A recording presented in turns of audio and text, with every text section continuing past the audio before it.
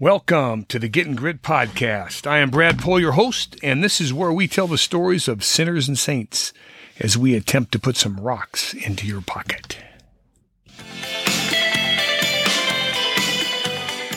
The question was made up in heaven, why was the Christmas story told through the eyes of shepherds? One archangel replied, "Thou mayest, because they have the capacity to be humble and amazed, and do not overthink the moment." As it says in Luke 2:20, they rejoiced in everything they heard, just as it was told to them. The shepherds simply could not keep it in. Words are the closest things we have in real life to real magic. It is not always instant magic. At times we do get in the way. In Luke 1:37 it says, "For no word shall be impossible with God." Words have that Scotty power, that beam me up Scotty kind of power as in the Star Trek era. Think of it like Mary's last recorded words, "Do whatever he tells you," or St. Peter's, "Rise up and walk," or President Reagan's, "Tear down this wall," or Churchill's, "Never give in," and the oft-repeated Lincoln's appeal to the better angels of our nature. Words that transcend time and return us to places where the virtues of life begin to make sense again. Tim Shell Noel was a shepherd. He was a small lad, and the least in stature among men, who were in themselves the least of society. Tim Shell had only a position among the shepherds because he was so timid and so unconfident that his presence allowed others to feel greater about themselves. He was always the butt of every joke and the lowest in every task. The scriptures and the stories of Israel, he had a faint memory of their understanding from his youth, but truthfully, Tim Shell was just seeking out a way to survive from one day to the next. He was carrying a wounded lamb back to the camp the night the angels appeared, probably a mile out. He saw nothing of the heavenly army or the bright lights. The single star in the sky overhead, it had been there for days. It shone so brightly that his path was clearly seen. He later said how he felt comforted by the light. When he did reach camp, it was empty. The others had already left for Bethlehem, following the angel's words.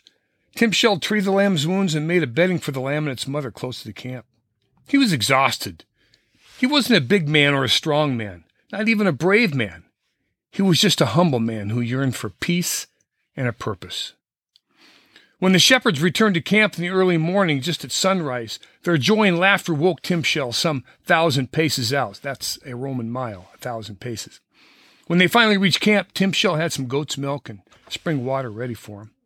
Upon seeing Tim Shell, they rushed upon him, and he was so terrified at their approach, but it would appease.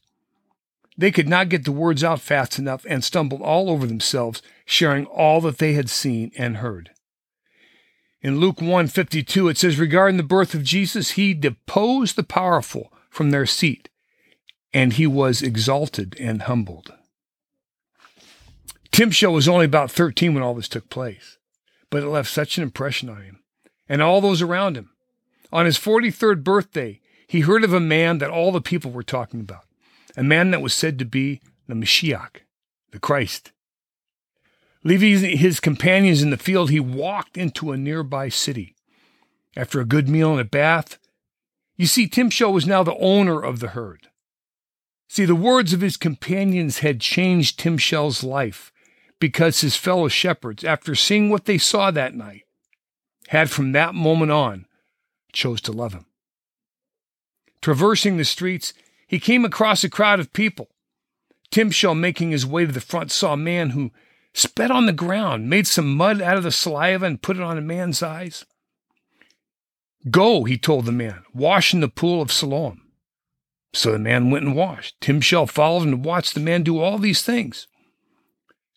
That night, the night the shepherds returned to Bethlehem and told Tim Shell of all the things that they had heard and seen, he had seen in the eyes of his fellow men, but he was watching now in the eyes of this blind man. The people in the crowd asked the blind man, "How then are your eyes opened?" He replied, "The man they called Jesus made some mud and put it on my eyes. He told me to go to Siloam and wash, so I went and washed.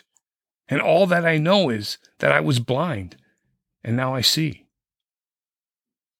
All Tim Shell had ever wanted was a place and a purpose.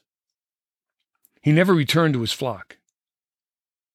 It was tradition every year in Tim Shell's camp to tell the story of that oh-so-holy night when the angels appeared and the shepherds were given the responsibility to share the story.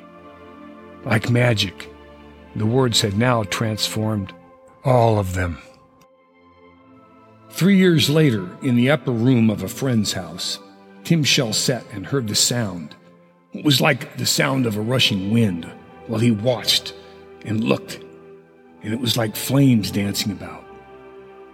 Mary looked over at him and smiled. The rest of the story you know. What you may not know is that Tim Shell in Hebrew means, thou mayest.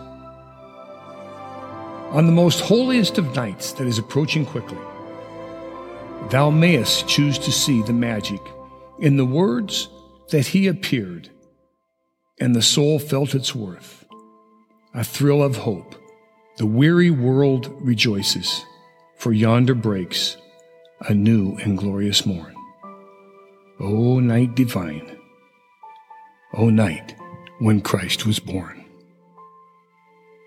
Ain't it so? This is Getting Grit signing off. I hope you'll come see us at gritquest.com. I hope you'll consider making a donation to this podcast and help us keep it alive. I also hope that you'll take a look at our quests and maybe go on one of our great adventures. Thou mayest let your soul feel its worth.